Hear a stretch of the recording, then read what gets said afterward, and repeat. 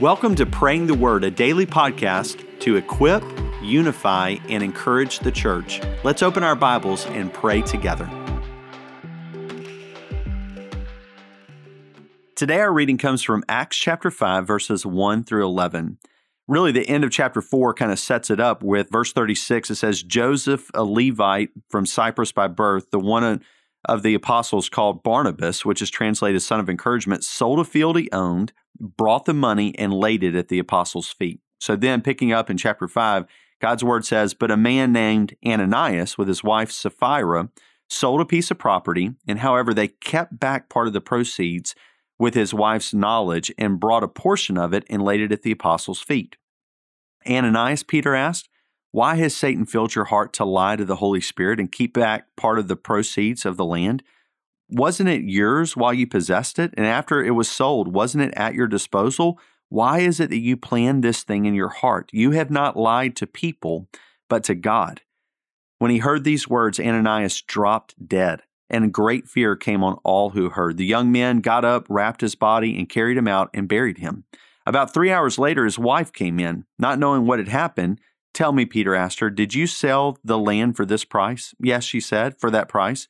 Then Peter said to her, Why did you agree to test the Spirit of the Lord? Look, the feet of those who have buried your husband are at the door, and they will carry you out. Instantly she dropped dead at his feet. When the young men came in, they found her dead, carried her out, and buried her beside her husband.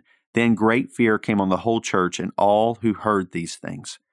God, passages like this do not settle well today to our sensibilities. We read something like this and we say, man, I'm really glad that doesn't happen anymore.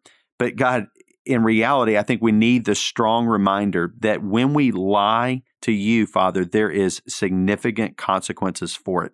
We may not experience it instantly as Ananias and Sapphira did, but Lord, when we put on and we go through the motions of spirituality, they were trying to be like Joseph, who was called Barnabas, and what he did, they wanted the same respect and the same honor and the same spiritual status that he had, but they wanted to do it in a different way where they still were loving money and not loving you.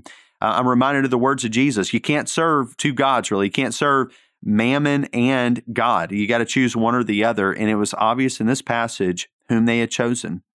And so, Lord, this is a strong reminder to us that you see the heart. God, even as we as a church were recently in 1st and 2nd Samuel, God, it shows that you look at the heart, that man looks on the outward appearance, that a lot of people were being fooled by Ananias and Sapphira, but Peter, under the influence of your Holy Spirit, was able to discern that you, God, were being lied to, that this was just a show. And so, Lord, remind us of that you see, you know. And so may that not cause us to try to be better liars and better hypocrites, but Lord, instead to bring us to an honest place where we admit, God, if there are mixed motives in our heart for doing something even right now, if we're just serving or giving or participating in something in ministry to help others or whatever, just to be seen by people, just to make a name for ourselves, God, may we be reminded of the warning of your word that when we do that to please people and we do that to just fool people, God, that you are the one who sees, and we will have to stand before you. So, Lord, I thank you for your word.